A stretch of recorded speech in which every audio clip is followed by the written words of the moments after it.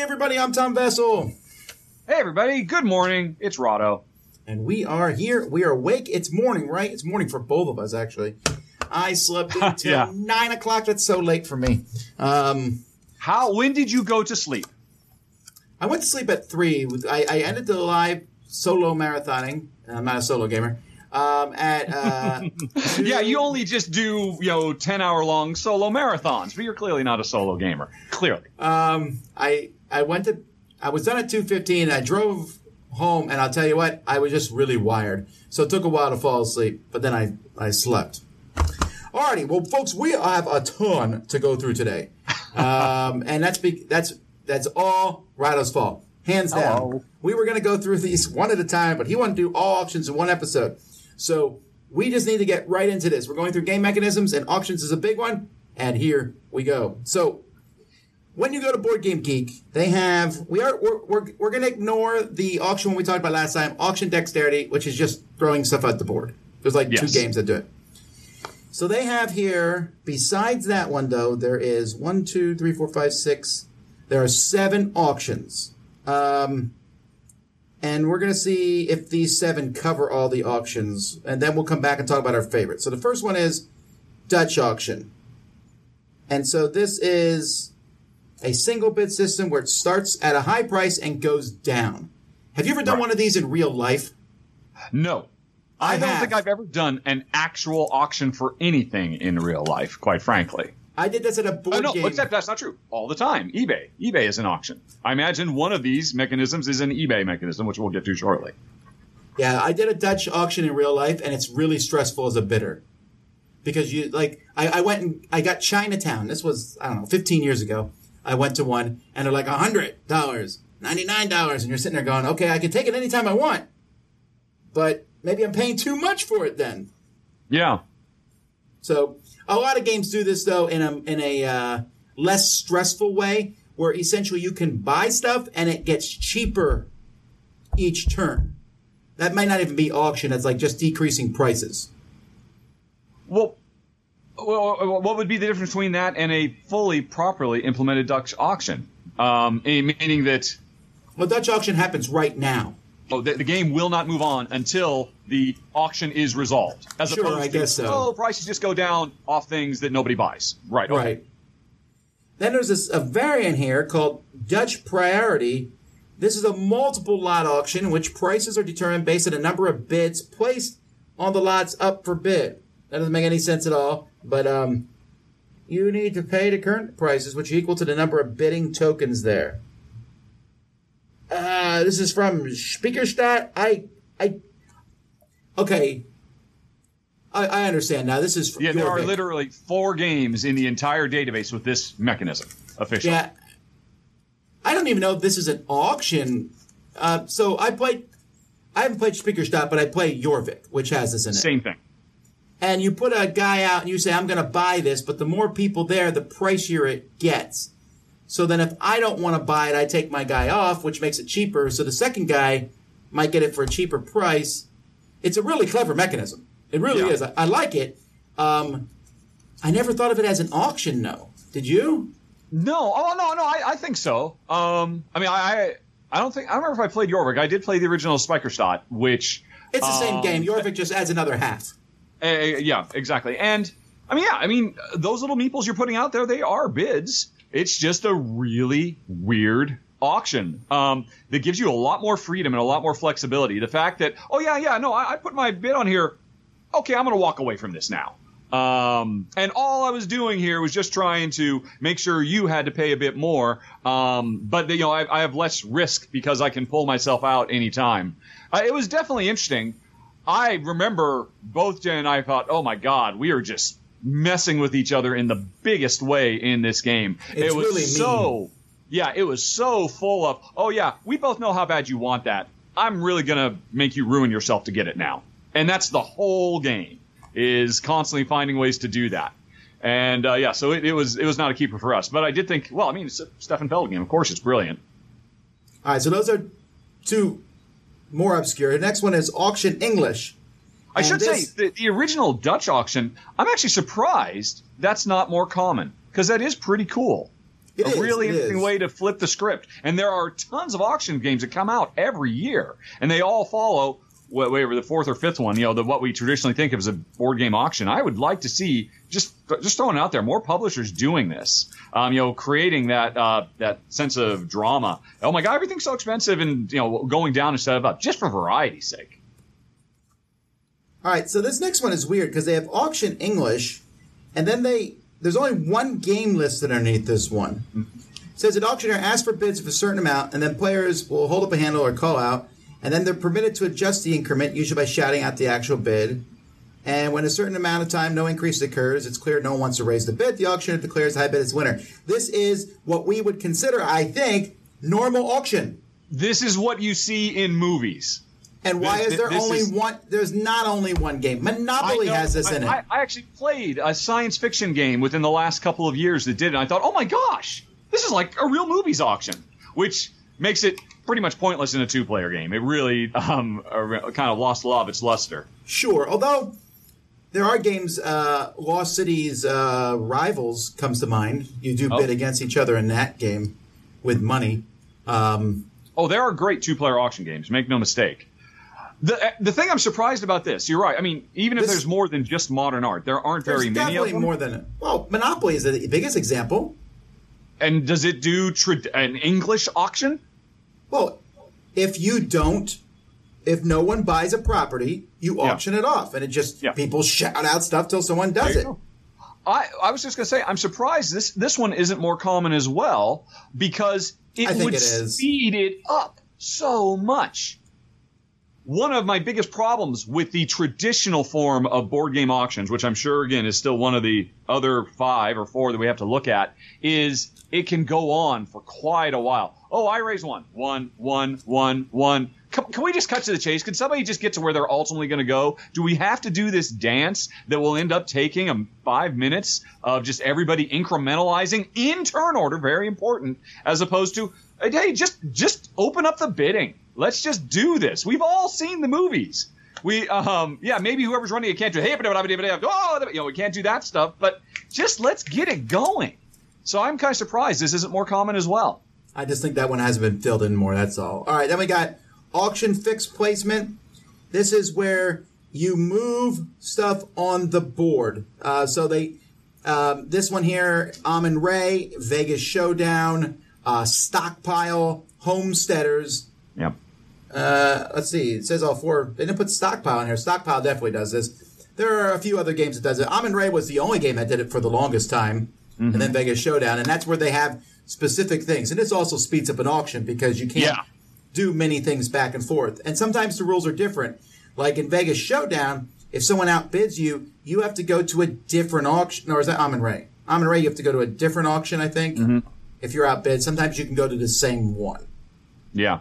Homesteaders, of these ones that they mentioned, is, I mean, as far as I'm concerned, it is one of the best board game auction games of all time. It's absolutely fantastic for a couple reasons. One, the nature that uses really good effect, this way you call it, fixed placement, because, I can't just bid whatever I want. I have to go in this incrementing list. Oh, okay, well, I could go to 3, but I can't go to 4. The next is 5. And then the next one after that is 9. And the next one after that is 15. I don't want to do a little baby incremental because then, if somebody outbids me, I'll have to make such a huge super jump. So it encourages and incentivizes bigger bids right from the get-go. I think that's a huge improvement over traditional incremental auctioning. But the other thing, which doesn't get any mention here for Homesteaders at all, that makes it so amazing is the way they implemented two-player auctioning, where there are multiple things we're bidding on. Oh, and I remember you hate Homesteaders for this reason, don't you, Tom? Because the design of it is, no matter what, in every auction, there's always going to be one player who gets left out in the cold and gets nothing. Yes, I really dislike that, actually. Yeah, if there's 4 players, okay, there are only 3 things up for auction. Somebody gets nothing today. Somebody goes. See, that's why although, to be fair, you do get a consolation prize of working up the railroad track. Oh, whatever, it's garbage. It's a garbage can get much more powerful the more you lose out. But here's the thing. Homesteaders is a 2-player game, introduces a 3rd bidder. It's just an automated bidder. And by default, when you first set the game up, that everybody knows that 3rd bidder is going to bid at 5. For this item, he's going to bid 5. And we know that. And hey, if I want to beat him, I just got to go to 7. And easy peasy. And then I got to worry about you, Tom, the other player. And by the same token, if I don't care about it, I bid for the other thing because there's multiples.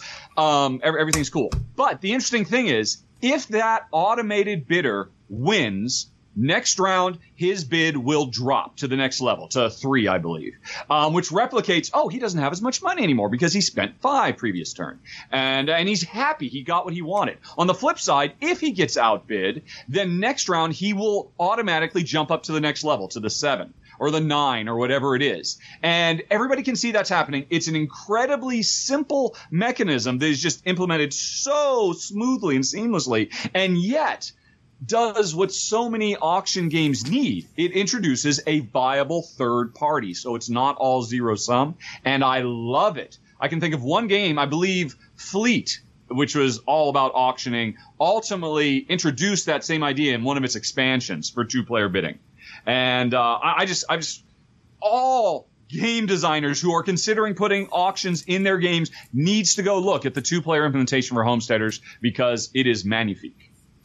Some of the comments mention also 5 Tribes has this in it for bidding for a turn order. Mm-hmm. Okay. And Cyclades has this when you bid on the gods. And Patch History has this. So it's in more games than mentioned here at Board Game Geek. Spoiler alert, this is probably my favorite way to bid. Yeah. Hands down.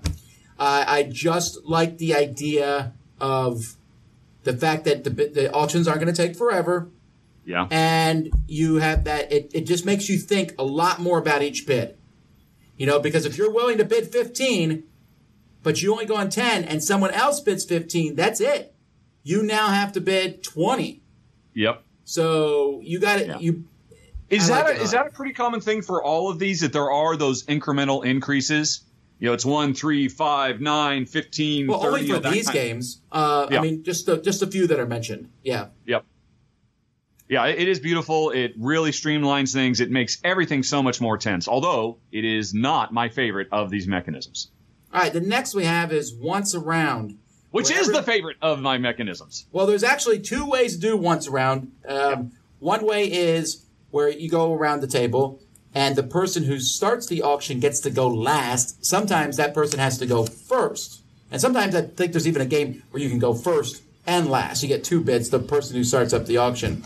Or you're auctioning something, and then you can buy it yourself for the final price of what the final person bid. I've seen that before.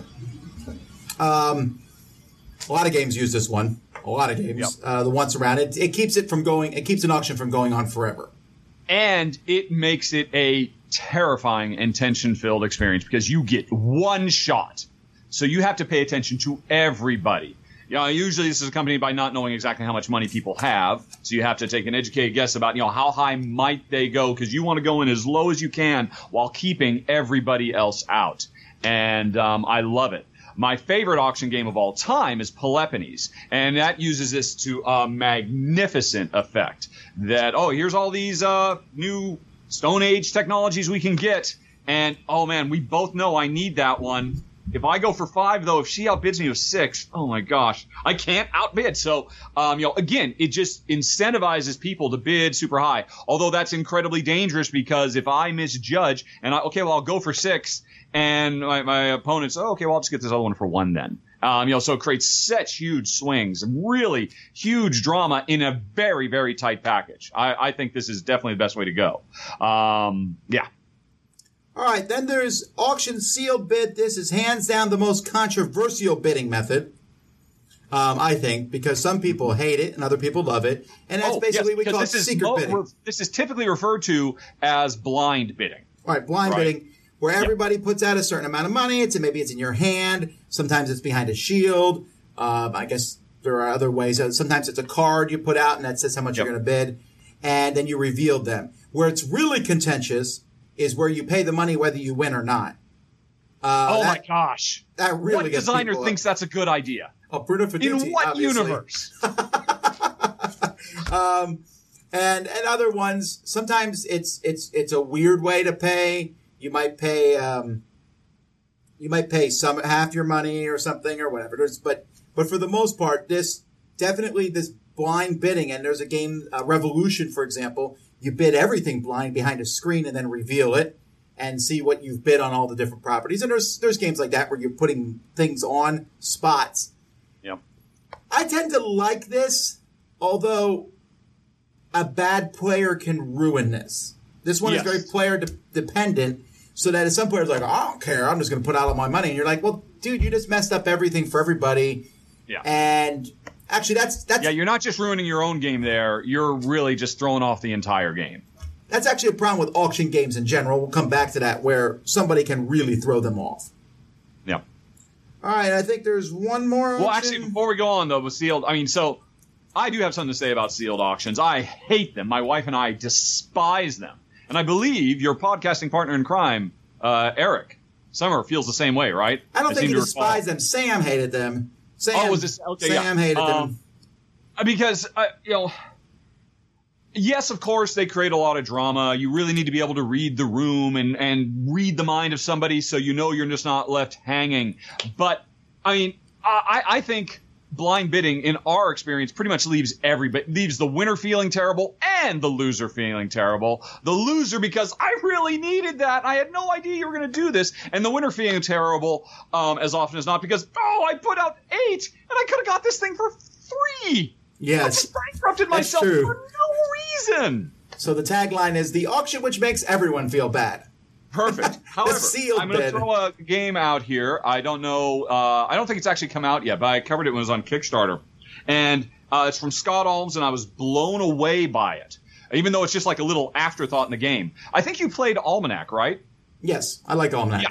Almanac, at the end of every round, there is a bid for who will be first player going into the next round, and first player is a pretty big deal in this game. Yes. It is blind bid, simultaneous reveal, but to me, it feels more like, I mentioned earlier, an eBay auction, because it's blind bid, simultaneous reveal. Tom, you really wanted it bad. You bid 9, I bid 4, and Sam bid 3. So you clearly won. You proved you were willing to go the distance, do whatever it took to win this auction. You don't pay 9, though. You pay 4. You pay the next highest bid. Sure, I like that a lot, but I still think some people would have a problem with that because, again, so you're almost out of money, right? Yeah. So it's me versus Susan, and Susan bids 5 and I bid 10, and you're like, Susan, you should have bid higher. You should have made him pay more. But because she didn't think of that, she gave it to me for a cheaper price. Yeah.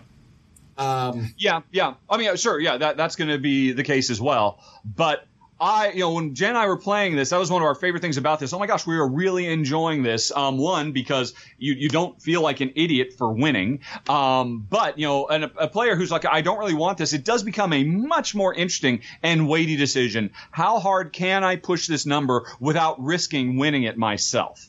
Which, of course, is, I think, one of the coolest things about blind bidding, that uncertainty principle. But, I mean, I don't know. You've bought stuff on eBay, right? I assume everybody does what I do, which is snipes, literally in the last 45 seconds, right? I've had so much of a problem with that I have not bought anything on eBay probably in a decade that wasn't a buy it now. Because I just want to pay a price. Auctions sound fun, but even in real life, I guess more in real life than in a game. In real life, I want to buy something for a certain price. Yeah. And so I'll go in, that's worth 30, I'll pay 30. It's not, okay, and then you end up paying more for something than you meant to because you get caught up in the auction. And eBay was the same thing.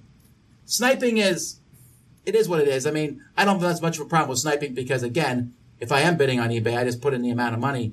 But I don't like if I bid 50 on something and the bid is 20 on eBay. Yeah. And then I come back and I end up paying 49 because people just pushed it all the way up to whatever my bid was. And there's also manipulation. Well, there's also manipulation too, where people will have someone else bid. Nah, I just like buying. Oh my gosh. That never occurred to me. It definitely happens. Really? Yeah. Synchronized bidding. Well, you can go in there and yes. I've been doing it wrong all these years, you're saying. Right, I need to get Jen on the other computer. The last one here. No, I'm talking about the person selling it. has a friend of theirs bid up the thing. Oh, of Now, course. eBay will bust you if they catch you doing it, but they got to catch you. All right. Yeah. The last one, hands down the most popular. Is what standard board game auctions are. Yeah. This is what 90% of them are. Power Grid. You go around till everyone passes. Now, there are variants of this. Sometimes they allow you to bid the same amount. That's not fun. Yeah. Because then it's like 3, 3, 3, 3, 3, 3, 4, 4, 4, 4, 4, 4. Yep. I also believe in these. These are player-oriented, and I personally, when I'm playing these games, I'm going to do my eBay rule, and I'm going to bid pretty close to my max. Or at least, if we think that it's worth, let's say we're playing Power Grid, and I want something, and I think the auction's going to go to 80. I'm not going to bid 1, right? I'll start with 40 or something, and if you bid 41, I'm going to jump to 51. We're not going to play this Tinker Toy game back and forth. Now, my question is, Freedom and Freeze, if you're watching right now, I mean, obviously, I would say Power Grid is probably the most well-known implementation of this. I mean, maybe not the number one game on the list. I didn't sort, but surely, I guess all the train games, it's pretty standard in Martin Wallacey train games to do this kind of round-robin bidding for first player as well, I think. I mean, you see this in a lot of games. Under what circumstances is this in any way superior to either once-around bidding, so you just cut to the chase, and everybody feels that tension, and it's much more exciting and dramatic and not ho-hum inducing. Or, if you really want to have all this incrementalism, why, Tom, can't we just all do, what was it called? Was it the British auction? Why aren't British auctions allowed? Why can't it all just be real time? Let's just go. Let's not, wait. Round. Oh, let me count my money one more time. Oh, let me do the calculations one more time. Yeah, okay, I can go up $1 more. Kill me now. There's a couple negatives with real time. If two people shout the same bid out at the same time, who was first? You can have ways around that. And sometimes when there's limited money. So, for example, for sale, you have $13 or $13,000 to spend on that. So I don't mind it going around a table till people run out because it is a little bit closer. And if someone bids 3, that's a big deal. And that has a unique mechanism where the winner pays all their money and everyone else pays half because you bid to stay in the auction. So their going around the table makes sense. And sometimes I find myself dissatisfied with a once-around auction. It depends on the game, but sometimes I'm dissatisfied, especially if I'm the first person to bid. You're like, that was actually a very interesting point. On the first auction, I think this is the first time since these descriptions all came from Jeff Engelstein. He actually put a cautionary note to any designer in the description. Although this helps shorten the auction, as increasing game length is a pitfall of including auctions, it strongly favors the last player to bid, as they know what their winning bid needs to be. So the designer needs to take care to balance properly. I agree. And again, these are just some major auctions. There's different ways around it. There's games where you can go around the table and you can pass and then you're out. Sometimes you can pass and come back in, which can make the auction go on forever. I honestly prefer when you pass, you're out, right? I would just honestly prefer not needing the pass because, I mean, again, that's a fair point for the real-time auctions of, I guess, players needing some kind of arbiter if they feel they said the same thing at the same time, which is why I guess in real life you actually have that auctioneer doing all his mumbo-jumbo gobbledygook up top. But, I'm interested. You started to say that you have been left unsatisfied by once-arounds. Why? Sometimes, like I said, I'm not really sure what the sense of the room is. When it goes around multiple times, I can kind of feel things out a little. Well, once around can be more stressful, which it's meant to be. So it comes to me, I'm the second bidder. First person bids 4. I'm like, well, 6, but they're going to go higher. So how high should I go? And sometimes I found that these once around bids take as long as going around multiple times because you sit and think a lot longer about your bid. I mean, the way I approach it, it's what you were talking about earlier with eBay. I decide what is my ceiling for this. Or what will I not go? And now I have to make the calculated decision, how much lower can I go from there? which is, contrary to the end result of everybody bid one. Now everybody raised by one. Everybody raised by one until one by one people drop off. I find that much. And the thing is, I would imagine, even in a situation like you described, where you were disappointed by the outcome, you can't blame the game. You have to blame yourself. I mean, you realize it was your mistake. Well, let me ask this before we go on any farther for our listeners. Is there any kind of auctions that haven't been mentioned that you feel like should be there? Or maybe, because I don't know that, I might disagree with Jeff and the people making this. I don't think one game is enough to add a category for. And again, I feel it's really weird that Modern Art is the only one for that auction thing. And I know that's not true. I know that it's in other ones. And also, Modern Art was in almost every type of auction. It is flagged as all of them. Well, that's true, though, but that's because Modern Art does have 4 different auctions in it. Oh, really? I've never played it. Oh, yeah. In Modern Art, there's 4 different auctions. There's a secret one. There's the once around. There's the free open. And then there's a double auction, there's just 4 different ones. Wow. Let me see here the Small World auction. Okay, so in Small World, you buy a property and you leave money on the ones you didn't take. That's not an auction, actually. Yeah, that's definitely something. That feels like a mechanism, but it needs its own name. Yeah, that's very similar to what we were saying before when you don't buy something, prices decrease. And I bet all get out that's in this mechanism list somewhere.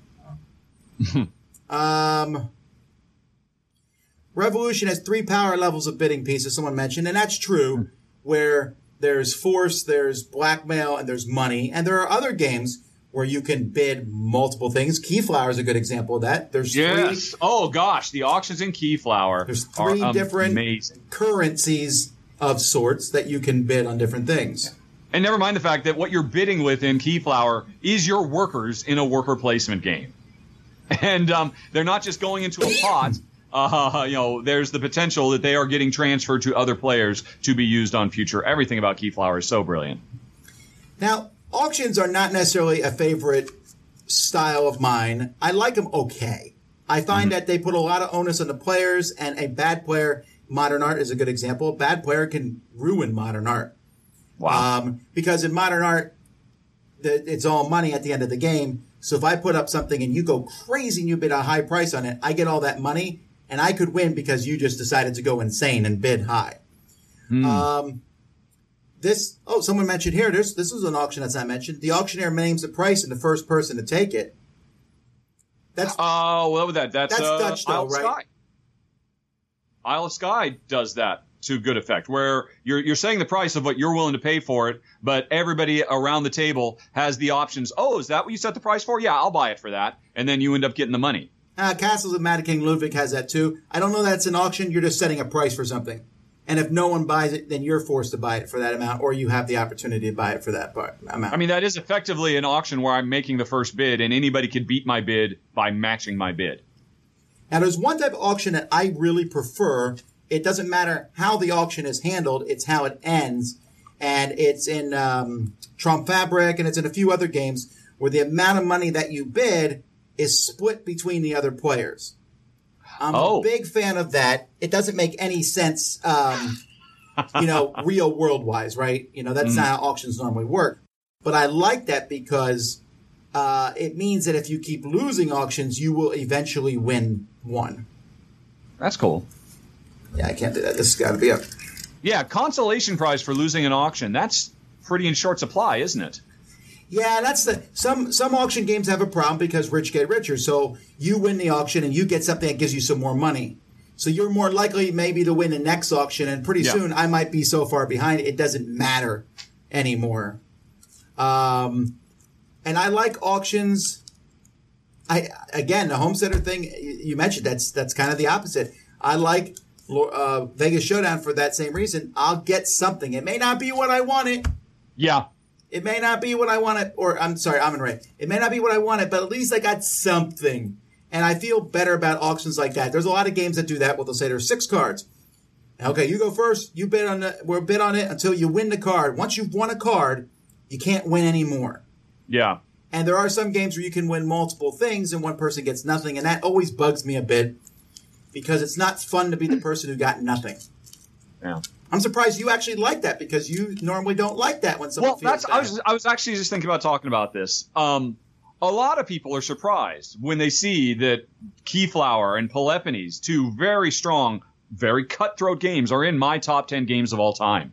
And the thing is, auctions are, I guess, strictly speaking, a pretty cutthroat mechanism that my wife and I can enjoy, because at no point in these games am I reaching across the table and taking food out of your mouth.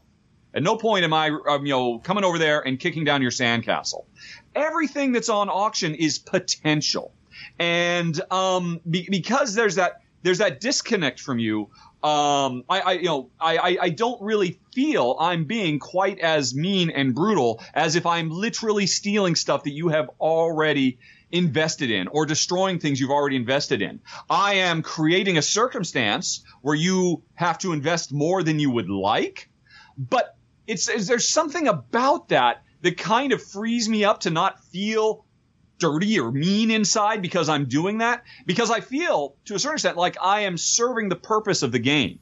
I'm not doing this, for any reason to ensure market forces are in play, because it's inefficient for me to let you get stuff for, below market value. So I guess I just feel bad though when I get nothing. Is just officiating a fair market value that you will then ultimately pay. Yeah, and here's the crazy thing. Sometimes it's not fun. I'm telling you, I played in games where there's lots of auctions, and I come out and I'm like, I got 2 things, and you got 7. Yeah, and I just feel like, I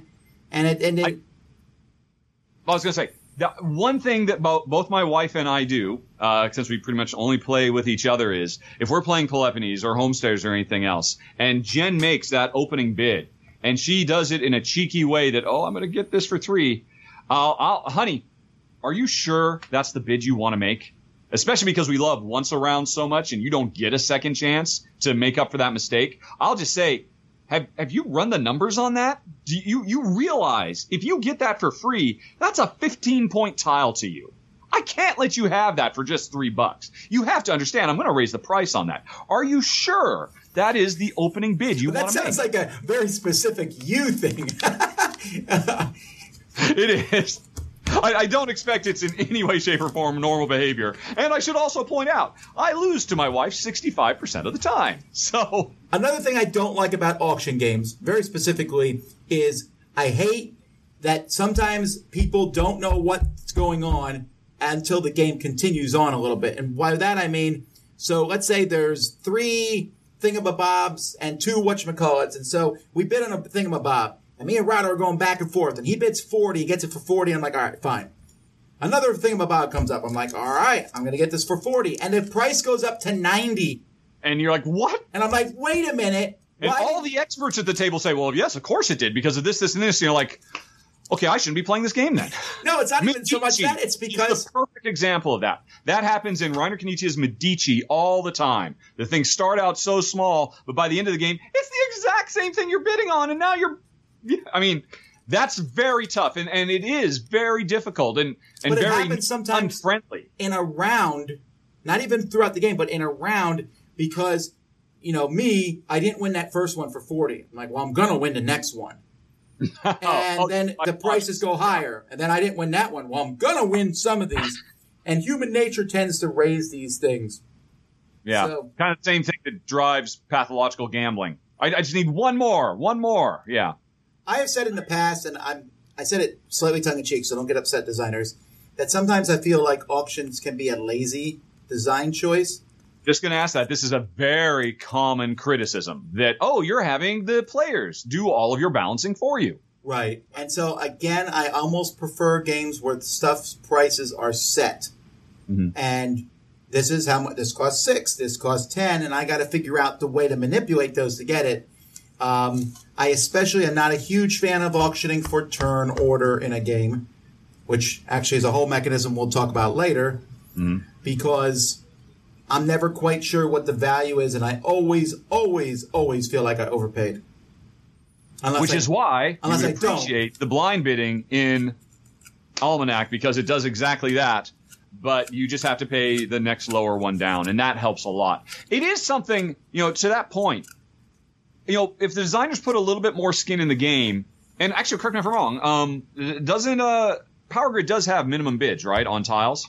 You have to. Yeah, it's like the number on the tile. I forget exactly what it is, but yeah, the minimum bids. Yep. And I'm a big fan of games with minimum bids. Exactly. I mean, I do think probably, it is a bit cheesy for a designer not to say, hey, look, just to give you a clue, just to say I did do some due diligence and I do understand the relative merit of these different things in a vacuum. Here's a minimum bid for this particular item. I think more games could do with that, definitely. Medici, although I guess the problem with Medici is everything would have the minimum bid of the exact same number because the value of things just change so radically based on the actions of players.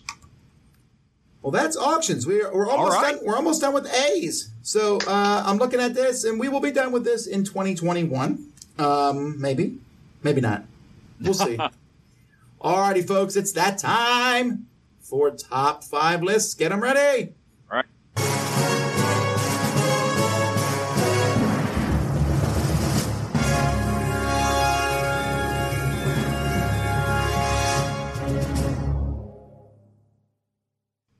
That's right. We didn't ask what was in front of you. That looks like Heroes, that old Heroes game from back in time, or I don't know. It looks like some fantasy style game. Is it? It's the new reprint second edition of Maharaja. Really? I thought that would get your attention. Well, sure, but that doesn't look anything like it. It is the same. Well, bear in mind, this is a prototype, and they literally just sent me a whole bunch of portions of the board on A4. Oh, I thought it was a modular board. You recognize it now? Do you recognize it now? Yes, I do. I like Maharaja. That was one of the first Euro games I played that felt different. Up, yep. Up. Okay. All righty, let's see here. What are we doing? Games or non-games? I think it's non-games, right? I guess so, yeah. All right. Oh, the problem with some of these are, one of these times we're just going to have to do them not combined because, like, for example, this one, like, top 5 places to go for Serenity. We'll never agree on that because they're different for us, right? Mm-hmm. All right, we'll try that one. Let's see here.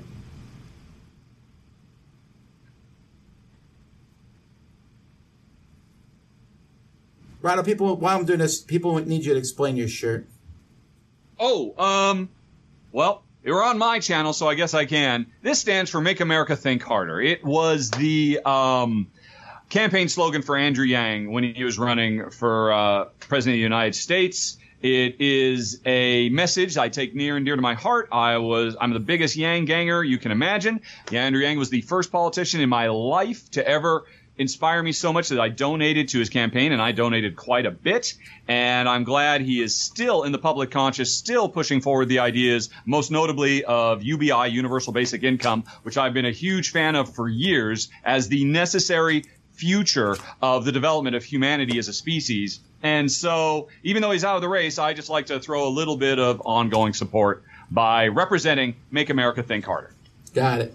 All right, here we go. We got top 5 arcade games. All right. Top 5 sci-fi movies. Top 5 mythical creatures. And top 5 childhood toys. I am so drawn towards the geeky ones, but then invariably there's a torrent of, why with the geeky ones? Do the Universal. But I did Universal last time with animals. And there were quite a few people saying, oh, thank you, a Universal one. And I guess childhood toys. Okay, so it was childhood toys. Who are you arguing with right now? If for anybody, everybody is on. We're on my channel now. This is how I play. This is how I do my run-throughs. I have to deliberate everything verbally. What were the first 2? It was sci-fi. Arcade games, games you find in the classic arcades. Okay. Sci-fi movies. That's very, very broad. Mythical creatures. And childhood toys. You know what? I won't go super geeky with the arcade. I won't go super broad with the childhood toys. Oh, I'd love to do that one. I like sci-fi movies. That sounds fun. And that's pretty universal. Yes. Although, this is going to be a really hard one for us to agree on because there's so very many. So I'm gonna or it's going to be, actually, think about it, it's going to be really easy because there are so many touchstones as well. All right, well, let me... okay, childhood toys, if it's not too late. All right, what do I care? Okay. All righty. This is going to be an interesting one. Well, let's just get the easy one right out of the way that we will both agree on 100%, or else we're banned from this show. For Legos. Okay, great. That was exactly what I was about to say. All right. Exactly. And just to be clear, everyone, what he meant to say was Lego bricks. All right? Oh, is that the trademark? No, you're not allowed to say. Technically, they're not called Legos. Oh, the same problem as Kleenex. You're supposed to call it facial tissue, not Kleenex. Well, no. I mean, Lego doesn't use an S in their name. I don't know why that matters. It's like Coca-Cola used to fight this too. Like they didn't want people calling it Coke. Yeah. Because they were afraid people get associated with the drug. And after a while, they just gave in and they called it Coke. Well, I'll but change Lego it to is not giving building it. blocks. If there's any Duplo fans out there, Actually, I don't think you'll run into that. Of all the toys I've ever run into in my life, Lego fans are some of the biggest snobs. I'm like, wait, but this duplex set is pretty cool. And they're like, no, not Lego. I'm like, yeah, but it's almost, no. I'm like, okay, sorry. Now, I will say I think Lego is fantastic. I will say they're almost like the Apple computer of toys because they know their costs, they know their prices. And I've always been disappointed because so many adults like Lego that it's hard for me as a parent to find. I used to go to eBay, look for like cheap lots of Legos. And it's very difficult to do because everyone buys them up. Yeah. They have some really. Were they super expensive when we were growing up? I mean, Yes. they're a pretty high price premium toy these days, right? They've been pricey as long as I remember. My mom bought me the generic ones, and we had fun with that. But my neighbor has had the castles and the pirate ships and stuff. All right, yeah, Lego's easy. That's an easy one. Yeah, that's the easy one. Now it gets hard. Well, I'm just gonna start listing some toys, and I'm not offering these up. These are just toys from my childhood. I really liked Transformers and G.I. Joe. I really liked Hot Wheels and Mega Machines. Actually, they're not out anymore, but I really like those. Of classic toys, I've always liked the Yo-Yo. I liked. I think we should exclude sports equipment. Like a bike, I wouldn't consider a toy. Fair enough. So, I mean, taking that stuff out, although bike is... Otherwise, I'd put bike on the list because... Roller skates, though? Would you also consider that sports? Yeah, let's take all that out because then you got skateboards and basketballs and whatever. So toys, indoor toys, I think maybe is the best way to describe it. And obviously, everyone here, we're going to be kind of... there's no way around it. I'm just going to be fairly gender specific. I'm going to veto doll because I never played with doll except for G.I. Joes. Well, I mean, I was going to say, I mean, you mentioned G.I. Joe and Transformers. Do you just, I mean, we could be very cheesy and have a generic action figures. No, that's too easy. That's too easy. Someone in here mentions the Star Wars figures, but I have to say, I always was amazed that no one else. I'm a big G.I. Joe fan because I always felt the G.I. Joe figures were so superior to all the other action figures. Like Chewbacca's arm can just do this, but the G.I. Joe, you can manipulate the elbow and the wrists. Yeah. They got those little mini rubber bands in them. Now, nobody in G.I. Joe lets you twist the head like the R2-D2 and it goes click, click, click, click, beep, beep, click, click. Here's that. I get that, but at the same time, and also the G.I. Joe stuff was all the same scale. Star Wars was a little all over the place, because they had the Millennium Falcon and then a Star Destroyer, and they were different sizes and stuff. I would be willing to say that just based on sheer breadth and variety, probably it's hard not to give the crown to G.I. Joes for, most impactful, most influential, biggest. Because they went on for so many years, they did so much stuff within it. And you're right. I mean, they were much more useful or varied in what you could do. I mean, Transformers are neat, but you can do one thing with them. And it's really cool what you can do, but that's it. So they are pretty strong there, yeah. Man, yeah. I'm going to read some of the stuff people mention here in the comments because some of these are fun to talk about. There's He-Man. There's Lincoln Logs, Muscle Men. I've been buying my son some Muscle Men. I found them, but they're not very good toys, but they're fun. Erector set. Playmobil. I would only go Erector set since we've already done Lego, though. So yeah, and I also like Super Soakers, Nerf, model trains. Although I would argue real strongly, I'm not sure model trains are a toy because I would argue that 99% of the people who mess with model trains are above the age of 20. Slot cars, though. Slot. Those Hot Wheels. I Loopy things, all love that. slot cars. They're not even that good, actually. No, they're terrible. But we keep playing with them anyway.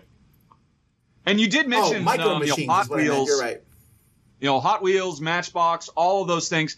One thing I'm a bit hesitant to, I mean, obviously we're both dudes, and we probably both had a preponderance of boy toys. And, you just threw it out there. I kind of got to give it to the yo-yo. How much did you play with the yo-yo did you try to learn all the tricks?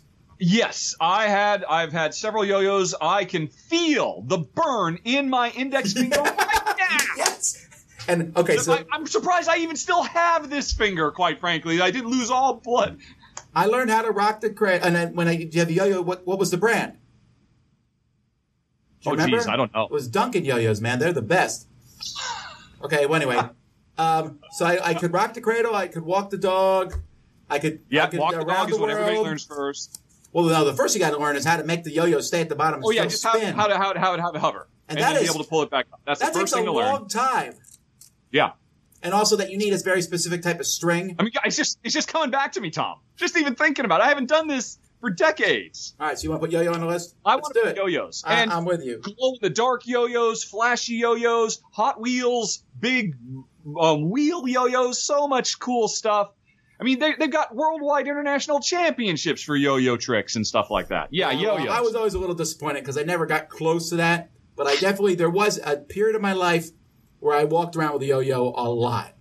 Yep, yeah. Always have it in your pocket, just a way to pass the time, and always working towards that perfect 360 round the world, which was my big move I was always aiming towards. And sometimes, rarely, I could pull it off, but most of the time I just hit myself in the head.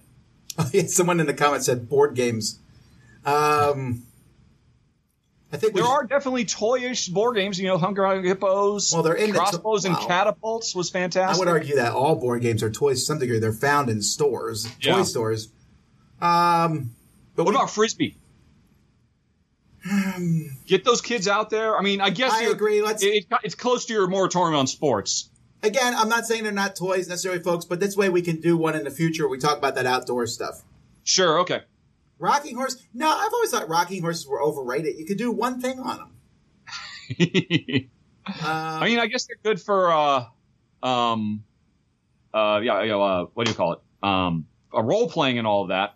Wow, some of the things people are saying. Creepy crawlers. I forgot about those. Boy. Magic sets.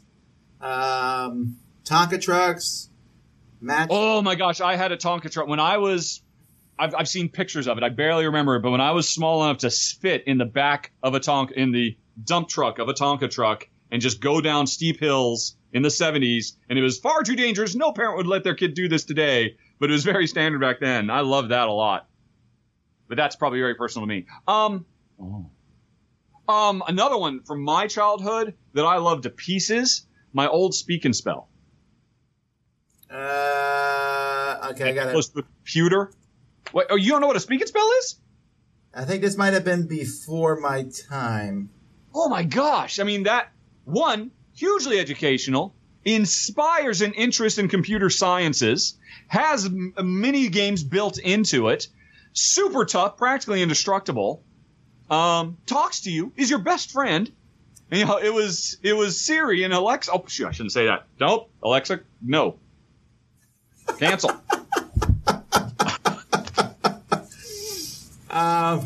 Alexa, play The Dice Tower. Dice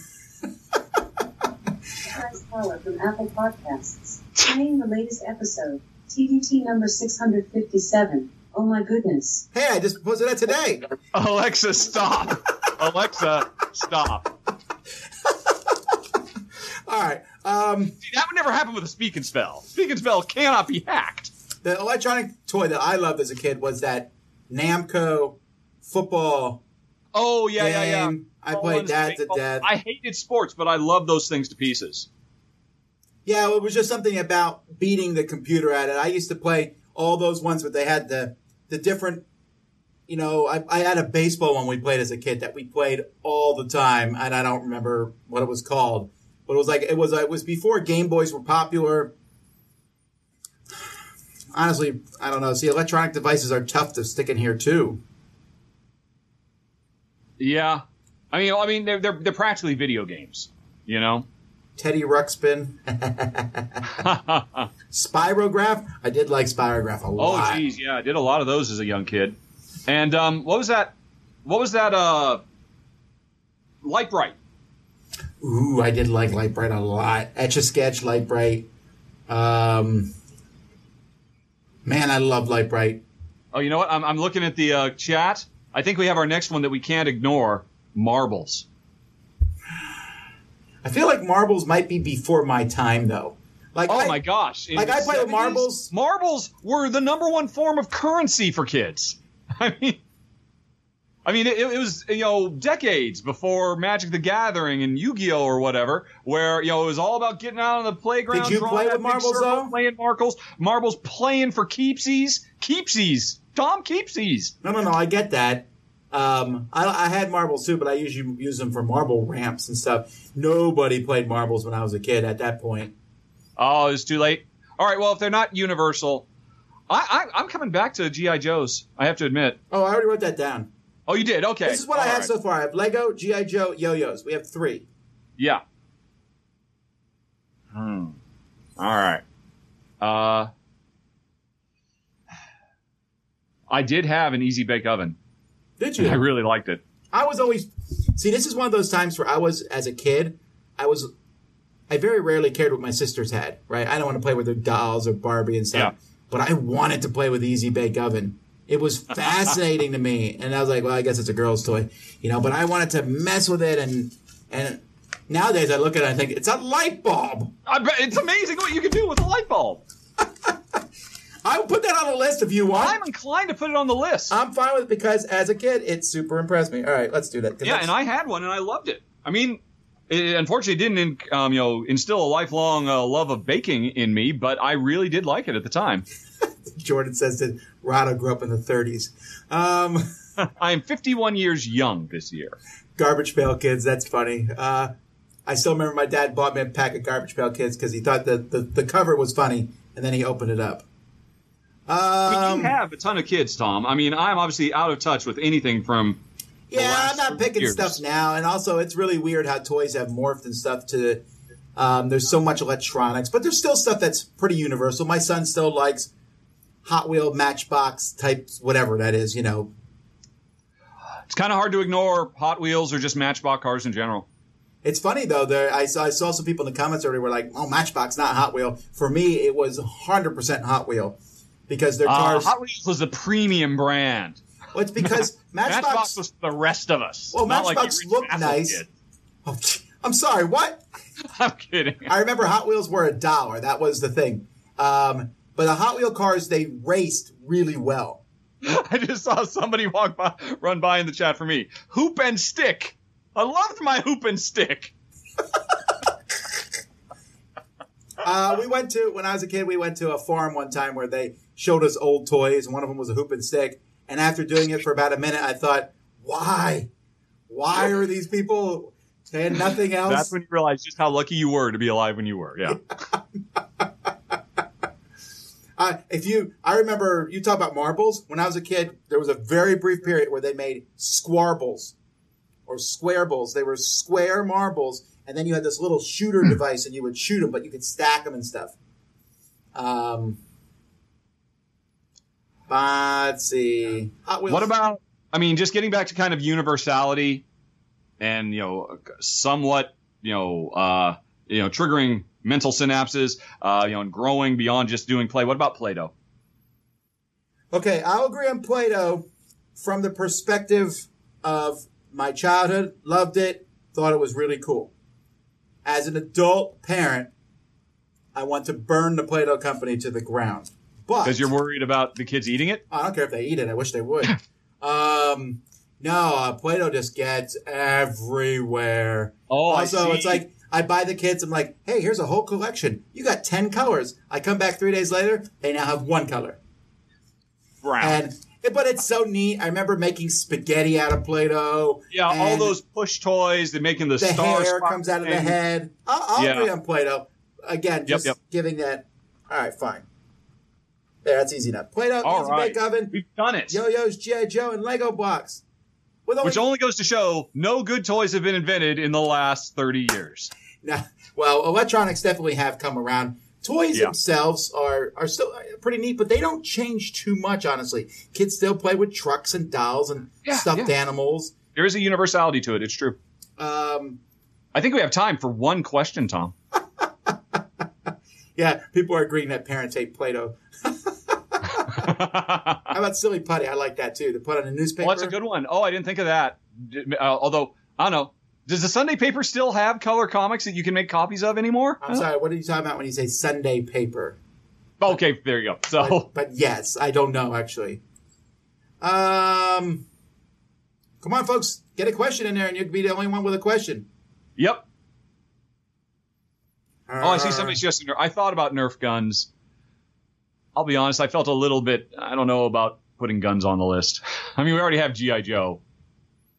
Well, we'll have to wait till we get to the outdoor one, because then we can argue whether Nerf or water guns are better. Slip and slide trumps all if you want to talk outdoors. I have 30 unique Etch-a-Sketches. Oh, Etch-a-Sketch. No, we're done. People ask a question. Time is ticking. Yeah, I mean, so far the only question I got are 2 questions that we get all the time. So I'm trying to get something else. You could do one of those, those things you used to do a lot with Sam and Z, that, rapid fire thing? Oh, yeah, let's do that. Let's do rapid fire. All right, give us 2 things, and we'll go back and forth real quick. Right. assuming we can do real quick. So you could even do toys if that makes you feel better. There's 2 things, and then we'll have to pick one or the other. And like Star Trek or Star Wars, that kind of stuff. But then it takes 30 seconds for them to get going. That's true. And they can't give up the toys. This was truly a universal topic. I do like talking about toys, because it's a fun thing. And that's why one of the reasons Toy Story is so popular, because of that whole toy aspect. Walk to school or carry your lunch? That's the same thing.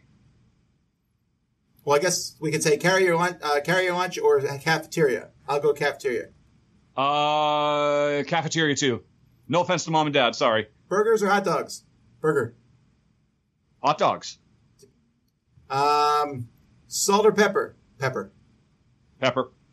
Potatoes or sweet potatoes? Potatoes. Amen to that. Yeah. Faduti or Katala? Oh. Katala. I like Faduti, but Bruno Katala has a much better. I have to as well, just for volume. Yeah, Kathala.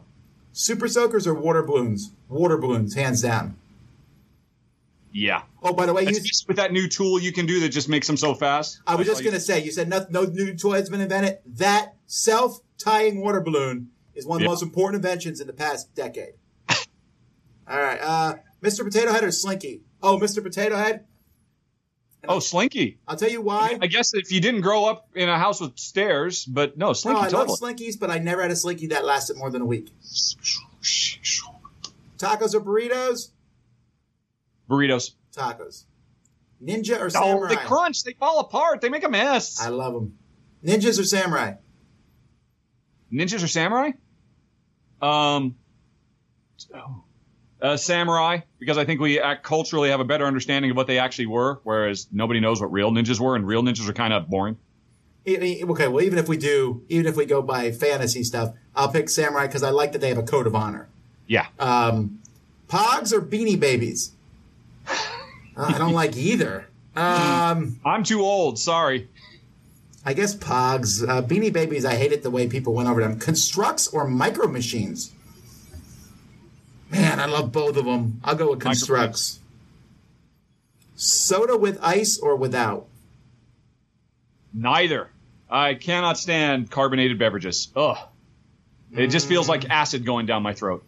I don't drink them very often, but I guess I'd rather have it with ice. I don't know. I guess with, so that it kind of cuts the carbonation out some. Ooh, Stargate movie or series? That's a hard call. Movie for me, because I've never seen a single episode of Stargate, the series. Any of its implementations. I just never got around to it. Just missed the boat, and then, there's too much, I can't jump in now. It's really cool. All right, Excalibur or Mjolnir? It has to be Mjolnir. Is that how you say Sorry, Mjolnir? Black Knight in Marvel Comics. Your weapon is no good compared to a big flat hammer. Oh, okay. Cabbage or broccoli? Broccoli. Yes, broccoli. However, I will say cabbage has some pretty cool spin-offs like pickled cabbage, coleslaw, and kimchi. Okay. Let's see. Magic the Gathering or D&D? That's a D&D. I think so, D&D. That's Yeah. hash browns or mashed potatoes? Hash browns. Nice and crispy. Oh, it depends on the mood I'm in. They're both potatoes, and potatoes are amazing. All right, unfortunately, it is 3. We'll be back in a week, folks. Time went by fast, but we had a good time. And next week, we'll take a little bit less time talking about the mechanisms, and we'll get into stuff. And it will be on the Dice Tower channel, so go and check there. Lots of stuff from both of us. You got any upcoming things you want to mention? Man, you always keep surprising me with that question. It's not a surprise. Just today, for folks who are interested in the evolution of Rahdo Runs Through, Shay Parker's second run-through on my channel went live for a game, Sea of Legends. Although, actually, I put up another run-through that went today for another Kickstarter that just went live, Steamfall Genesis. So now, they both went up the same day, and you can contrast and compare. Who do you like better, Rahdo or Shay? Oh, I know. Okay, anyhow, folks, thanks so much for watching. We'll see you all in a week. Until then, I'm Tom Basil. I'm Rahdo. Have fun gaming.